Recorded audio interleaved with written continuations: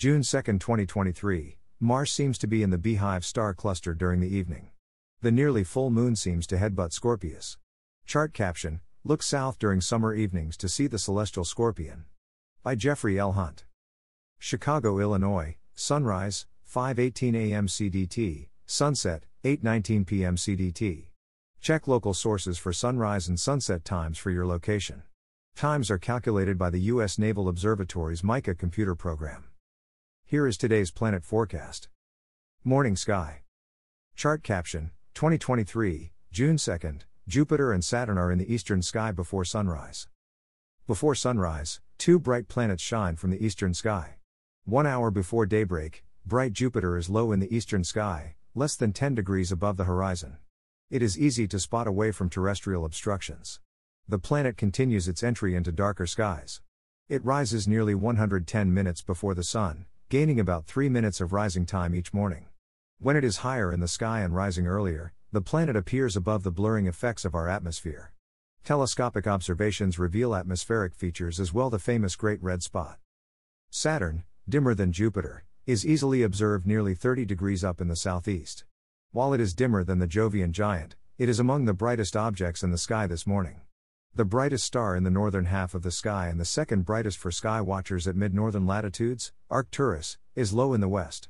Vega, the next brightest star, is high in the west this morning, while the next star on this morning's brightness list, Capella, is low in the north-northwest. This is followed by Altair and then Saturn. The ringed wonder is brighter than Fomalhaut, meaning the mouth of the southern fish, nearly 20 degrees to the lower right and nearly 10 degrees above the horizon. Evening sky. Chart caption: 2023, June 2nd, brilliant Venus and Mars are in the west after nightfall. Mars seems to be in the Beehive star cluster this evening. The red planet is marching eastward in front of Cancer's dim stars. To find Mars, first look for brilliant Venus. The evening star is less than 1/3 of the way up in the western sky. It is that bright star in the west after sunset. The planet sets around midnight. Chart caption: Venus moves in front of Gemini, May 7th to June 2nd, 2023. Venus is stepping eastward in front of Gemini's stars, 5.8 degrees to the left of Pollux, a twin.